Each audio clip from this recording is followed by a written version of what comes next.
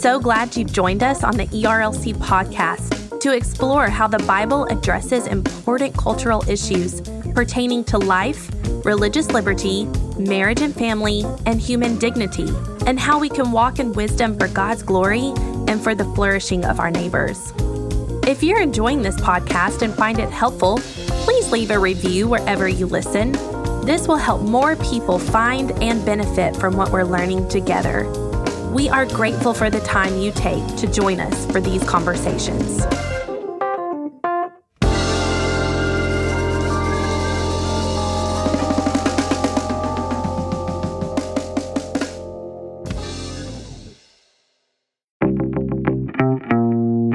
Hello, and welcome back to another episode of Weekly Tech, a technology and ethics podcast focused on navigating this digital age with wisdom. Weekly Tech is brought to you by the Ethics and Religious Liberty Commission, and I'm your host, Jason Thacker. As always, alongside this podcast, we also have the Weekly Tech newsletter that you can sign up to receive on Monday mornings that's designed to prepare you to think deeply about the pressing technology issues of our day and also stay up to date on the latest tech news. You can subscribe now at jasonthacker.com/weeklytech. Also, if you enjoyed today's podcast, make sure to let us know by leaving us a review on Apple Podcasts or your favorite podcasting app. You can screenshot your review and send it to us at weeklytech@erlc.com, along with your mailing address, and we'll make sure to send you a special Weekly Tech coffee mug as a thank you. In this episode, I'm joined by my friend and mentor, Dan Darling from National Religious Broadcasters, and we talk about his latest book, Away with Words, Using Our Online Conversations for Good. Daniel Darling is a Senior Vice President for Communications at the National Religious Broadcasters, or NRB, and has served for 6 years as the VP of Communications here at the ERLC. Dan is the author of 9 books, including Away with Words, The Dignity Revolution, and the best-selling Characters of Christmas. Dan's work has been featured in a number of outlets such as USA Today, Washington Post, National Review, and Christianity Today. He and his wife, Angela, have 4 children, and they attend Green Hill Church in Mount Juliet, Tennessee, where Dan serves as the pastor of teaching and discipleship. And now let's join our conversation. Well, Dan, thank you for joining me here on Weekly Tech. This is a special episode for me, especially because we kind of turned the tables a bit. For a number of years, you served here at the ERLC as one of my colleagues and one of my closest mentors. And I was on your podcast a few times talking about technology. So today I get to interview you about your new book with B&H. As we get started, can you tell us a little bit about the book, Away with Words, and why you decided to write it? Yeah, so it's a book, really. Thank you, by the way. It's cool to be on the other side being interviewed. But really, it's a book about, on some level, it's just a book about being kind online. But it's actually deeper than that. I think the Bible has a lot to say about our words. If you think about it, Christianity is a speaking religion. I mean, in the opening pages of Genesis, we have God speaking creation to existence. And of course, we have the Word of God, God writing to us with the Bible. And Jesus is described as the Logos, the Word of God.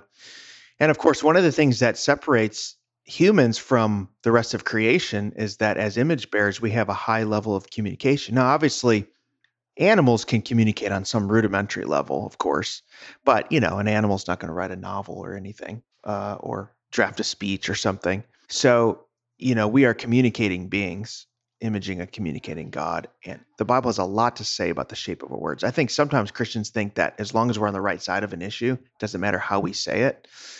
And that's just not true. So that was one motivation for writing. And I think the other thing motivation was, we live in this digital age where it's never been easier to publish, to communicate. I mean, with a few strokes of the keyboard, a few taps of our thumbs, we can send a message to the world. And so the question is, how do we steward our words in this moment? We're not going to go back, right? We're not going to go back to the 1950s. We're not going to suddenly become Amish.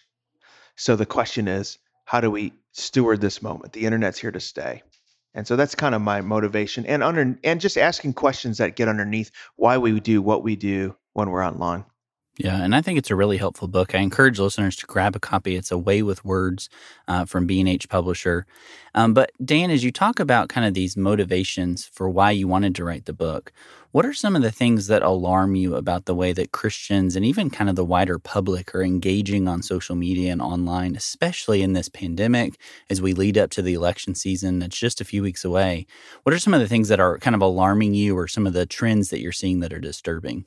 I think there's a few things. I think number one, we think, well, if I'm online, we forget that if we're online, that we're still Christians online, right? So if you slander a brother or sister online, it's still sin, even if it's in the digital space. Or if you pass along information that's not true, that's still not right.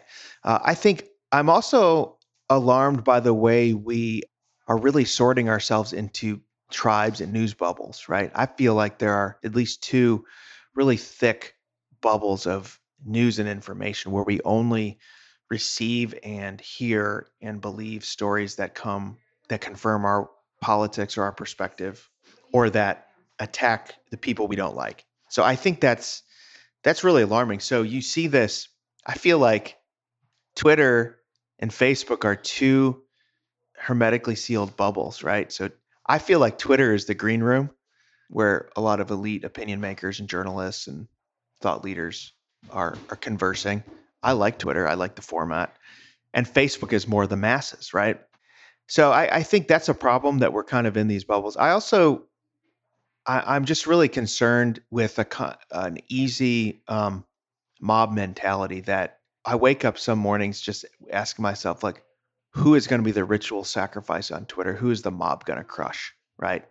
And Dave Zoll has a great book called Seculosity. And in that book, he says that like social media has all the elements of Christianity, like judgment and sin and repentance and scapegoats without all the grace. So I think that's pretty fair. So those are things that really concern me, honestly, particularly as we head into the election. It's just, as we're recording this, we're like less than 2 weeks out, and it just gets nastier and nastier. Yeah, it really does. And there's just kind of constant cycle of outrage and comparison. There's so much often slander and gossip online. And I think a lot of these things cause many Christians to be rethinking, especially in light of the last few weeks. There was a documentary a few weeks ago called The Social Dilemma that was on Netflix that kind of exposed a lot of the ways that these social media platforms are intentionally set up to promote content that it thinks you'll like. And so in many ways, it can contribute to that siloing effect that you had mentioned earlier. But I think a lot of Christians are kind of starting to wake up, or at least starting to think about the way that they engage online, thankfully. And some are thinking maybe we should just totally withdraw. We should just get off of social media completely and just kind of leave it to those who are already on there. Is there anything concerning to you about that behavior of like a complete withdrawal from social media and technology? I mean, I think there's good conversations about that. And there's some really smart people like Andy Crouch and many others who are saying like, maybe we shouldn't engage at all, or we should have digital Sabbaths, which I think are good. I mean, those are all good conversations. The perspective is I don't know that it's going anywhere. I don't know that social media is going anywhere. So I acknowledge that the algorithms really promote incivility and extremism, but I don't think Christians have to play that game, even as we're engaged. Like, we don't have to do that. Like, we don't have to, be part of that. We can push back. We can be a little bit countercultural, even in the culture of social media, where we can, even as we engage in important conversations and speak out, which I think we should. I mean, I do that, speak on all kinds of issues. We can do it in a way that still recognizes the humanity of the people we disagree with. I think you really speak to a lot of like what Andy Crouch and Tony Reinke have said about kind of setting limits and patterns and having certain behaviors online and cultivating those. And that's one thing I really appreciate about your book is that you get into some of that, because not only are you a writer, but you're also a pastor, a local church pastor. And so in light of that, what are some kind of pastoral advice or kind of a pastoral angle that you would give to people as they're thinking about applying biblical wisdom to our engagement with social media? What are some of the habits that we should form or ways we should think about social media that maybe help to develop better long-term habits and goals with social? Well, I think there's a few things to think about. I think, first of all, James 1:19 is really relevant. Let everyone be to listen, slow to speak, slow to anger. I think in the digital age, we might say, let everyone be quick to get the whole story, slow to post, slow to digital rage. So first of all, just slowing down. And when we're tempted to react to a news story, slowing down and asking, do I have the whole story? Am I the person to speak to this? Do I even know this? What's going on? There is a lot of pressure, and the platforms want you to think this way, that I have to have an opinion on every single topic all the time, that I have to weigh in. which is really funny because think about 20 years ago, I did not know what some random guy 5 states away thought about every global crisis, right? But now we feel the pressure, and there's, people will post things like, why are evangelical leaders silent on this? And it's like, maybe they're not silent. They're just not tweeting. They're talking to their elders right now, or they're visiting someone in the hospital. So the idea that you have to be as mad as me at the same time as me on the same platform as me about the same issue as me is just ridiculous. So I think, first of all, slowing down. I also think, secondly, your offline life, your offline community can make your online presence better, right? So if you have a healthy offline community, if you have a network of friends, if you have a good, as a Christian, if you have a good church community where you're interacting in embodied relationships and fellowships that are not mediated by a screen, that I think shapes your online presence. I'm nervous about people who are extremely online, who live online. And I can always tell people who are catechized really by things online. So that matters. Like I have a text thread of about 5 friends that we've been texting for like 5 years in this thread, and we text every day. Most of my hottest takes go in that text thread, thankfully, and it saves me from embarrassing myself on Twitter or Facebook. But having some kind of community, especially if you're a leader, right? If you're a leader, you need people around you to say, hey, I'm about to talk about this. Am I phrasing this right? I think the other thing to think about is, ask yourself some questions. What am I trying to do here? Do I really care about an issue, or am I trying to signal to people that I'm with them? Am I trying to earn affirmation and attaboys and likes from a certain tribe, or am I really genuinely trying to speak to an issue that I care about? And then the last thing I would say is this. Remember, when you're online, you're in public. So we often think it's weird. We both know we're in public, so we perform. A lot of our stuff is performative, but then we forget we're in public. So you think you're behind a keyboard, but even if you only have, say, 100 followers, which is pretty easy to do on Twitter, or 100 friends on Facebook. It's not that many. Imagine a room full of 100 people and you're speaking. How would you speak? You'd speak differently than you do online. But what if you have like 5,000 followers or 10,000? Now you're talking like a minor league baseball stadium. So you're in public, and when you're disagreeing with someone, you're in an even bigger public space. So let's say you have 10,000 followers and they do. That's 20,000 people. So have disagreements. I think we can have meaningful disagreements, but remember, you're in public. Imagine yourself on stage with somebody else, and remember the humanity of the person you're disagreeing with. That even though you might think they have a wrong take or wrong opinion, they may be dead wrong. Let's not reduce people to their worst arguments. They're whole people. They're more than the sum of their arguments. So hopefully that's helpful. Yeah, I think that's really helpful advice, especially, even as you said earlier, you have that text thread with 5 different friends that you will text some of your hottest takes. I think that's a really helpful practice for folks, is having that type of community, because sometimes you just need to vent. It's one of those things that, as sinful, fallen human beings, we sometimes get angry or frustrated, or we just need to vent a little bit. And so to be able to have that kind of outlet that's not public, sometimes that you can have a friend to say, whoa, you need to slow down, or, hey, are you really seeing the full context here? And have that community, I think, is really helpful, especially during this COVID-19 pandemic, where so much of our lives have been isolated. People are out of work. People are doing remote work and remote schooling. And it's just a difficult season where a lot of the tensions kind of flare up and are exacerbated by this isolation and social distancing and through the pandemic itself. Are there certain issues that you think have been amplified during COVID-19 that you're seeing, especially with online engagement? Yes, I do, actually. I think a couple of things have been amplified. 2 that I've been paying attention to for a while. Number 1, institutional trust, I think, is at an all-time low. And it headed into COVID-19, it was this way, but it's even more so that people have a lack of faith in our key institutions, whether it's the government, the media, the church, business, name it. Every institution at every level in some ways has failed us in the last several decades. So people do not trust. And this is why there isn't widespread social solidarity on fighting that pandemic, People are skeptical of institutions. They see inconsistencies. This also is why you see a rise in belief in conspiracy theories. You're always going to have conspiracy theories in any age because we're in a fallen world.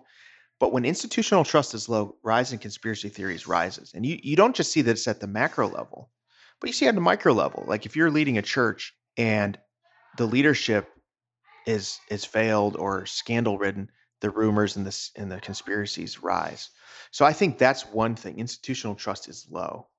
The second thing I think is I actually think the biggest divide in America right now is not between left and right, but I think it's between what I call the laptop class and like the working class. And I would consider myself a charter member of the laptop class. I've worked in institutions. I'm been a leader in nonprofit institutions. I'm regularly hanging out with thought leaders and opinion makers and all that. But there's a gap between that cohort and just kind of rank and file folks. And I think the pandemic has exacerbated that because if you look even at like the job numbers, and not to get into wonkery economic stuff, but the job recovery has largely happened to the professional white collar laptop class, and the working class is still lagging behind. And I think that this sows into the kind of distrust between people and their institutions. And I'm curious to see where that goes. Like, I don't know, but more and more you just see this great divide between people whose opinions who are shaped by elite Twitter, if you will, and people who aren't, and I'm not saying one group is more noble than the other. It's just there's this interesting dynamic that I see happening. Yeah. And I think leaders who understand this can lead well. It's hard to do right now. Like leadership right now is probably the hardest I've ever seen. Like pastors, leading institutions, school board administrators, it is tough right now to lead. It just seems like you can't do anything right. In your book, you say that the internet can make us smarter, but it can also be the equivalent of eating junk food 3 times a day. How do you go about balancing some of that, the forces of modern technology and social media, and kind of avoiding some of the harmful ways outside of like text threads and building that community? Are there things that you're intentionally doing in your life to kind of right your relationship with social media to be able to use it wisely and Christ-like, but also kind of balancing a lot of the intake that comes on social media, which often leads to kind of an overload of information, where we're kind of skipping from thing to thing to thing instead of being able to go deep and dwell on things and think wisely? What are some of the habits or things that you form that might encourage listeners and kind of help us to have a better relationship with social media? Well, it's interesting. Andy Crouch has a great thing where he talks about how we were not wired to take in all this information, all this news all the time. There's a difference. Even when you look in scripture, there's a difference between an insatiable curiosity that God has wired into us, right? We have a whole book of Proverbs that implores us to seek out wisdom and knowledge. So curiosity, reading, growing is really important for human beings, and particularly for Christians. Even like the Apostle Paul at the end of his life, he's about to be martyred, and he says, "Can someone bring my books?" He's still not done learning.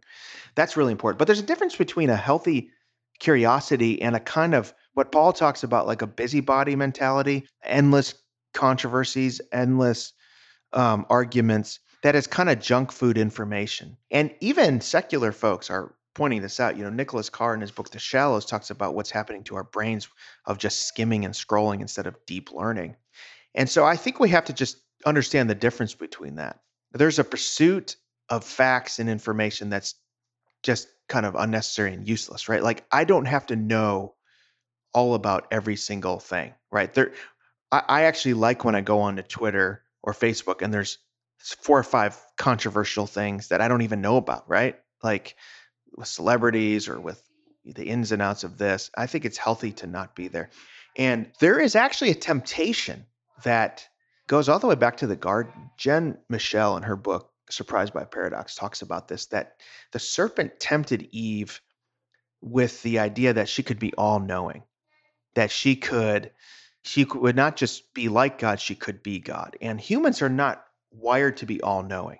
In fact, a quest for honest knowledge and wisdom is a sign of humility that we don't know everything. But the smartphone in our pocket gives us a temptation gives us the false idea that we can be all-knowing, that with my phone, I can know everything that's happening, a sense of control. And I think we have to fight that. And so one of the things we have to do is just determine that there's a lot of things I don't need to weigh in on and don't need to know about. This idea of FOMO, fear of missing out, is really what keeps us reaching for our phone. We're really nervous that there's something going on in the world that I don't know about. I'm not all-knowing. I'm not in control. I'm not in charge. And that is something we have to, I think, fight and develop healthy practices of, what do I need to know? What do I care to know? What's important to me? Do I have to know? There's things that I think God will give us, like certain curiosities or certain likes and dislikes where we can become specialists. But then there's other things that are just kind of like internet wormholes that it's like, do we really need to go down this pathway? And so I just asking ourselves those questions as we use the internet. Yeah, I think that's really important. As we close out our time today, I know that you love to read and especially love audiobooks. So we'll end on a little bit of a lighter note. What are some of the things that you're reading right now that might be challenging you, or things that you're enjoying when you disconnect from social media? What are some books or audiobooks that you're really enjoying right now? Yeah, so I love audiobooks. I walk at least once a day. I listen to an audiobook, and I listen in my car, though my commute's much shorter. But I find myself volunteering for chores around the house so I can listen to more audiobooks. I like to read. So my thing is I read like actual books. If it's theology or leadership or anything like that, I have to read it. I can't listen to it. But if it's history or fiction, I like to read that. Now I'll read that. I'll like actually read that stuff too. But when it comes to audiobooks, I love history. I love fiction. So people are going to think I'm a total nerd, but I love presidential history, American presidential history. I love biographies because I feel like, a biography gives you history, but it's through one person's eyes. And so I just finished a biography of Grover Cleveland. That tells you how much of a nerd I am. He's the 22nd and 24th president, only one to serve non-consecutive terms. So that was fun. And now I'm listening to a biography of James Baker, who was a diplomat. He was a Secretary of State, Chief of Staff for Reagan. He ran 5 presidential campaigns. So really fascinating life in the public service. So I'm listening to that book, and then I just finished reading. So I started reading John Bunyan, like Grace Abounding to the Chief of Sinners, and liking that. I'm reading a little bit in the morning, and then I'm reading Max Lucado's first book. I just like reading Max because he's such a great writer. The first book he ever published before he became a thing. So I think it's called No Wonder They Call Him Savior. Anyway, so I'm always reading a lot of different things, if that makes sense. You are, and especially with your audiobooks, I do have to point out as we end our time that you like to listen to them at 1x speed. Yes. And I just cannot do that. I'm always a 2x. I can't go faster than that, but at least it kind of speeds up and sounds a little bit more normal. But Dan, I want to thank you so much for joining us today here on Weekly Tech. And I'm really grateful for your work at NRB and for the many years that you served here at the ERLC. So thanks for joining us. Well, thank you for having me, Jason, and love what you're doing here with this podcast. Well, from all of us here at Weekly Tech, I want to thank you for listening. If you enjoyed Weekly Tech, would you consider leaving us a review on Apple Podcasts, Spotify, or your favorite podcasting app? These reviews really let us know how we're doing and also help to share the word about Weekly Tech with others. As a reminder, you can connect with Dan and learn more about his work in the show notes. You can also sign up to receive the Weekly Tech email briefing each Monday morning, which is designed to prepare you to think deeply about the pressing technology issues of the day, along with the top technology news. You can sign up at jasonthacker.com/weeklytech. Thank you, and I hope you have a great week.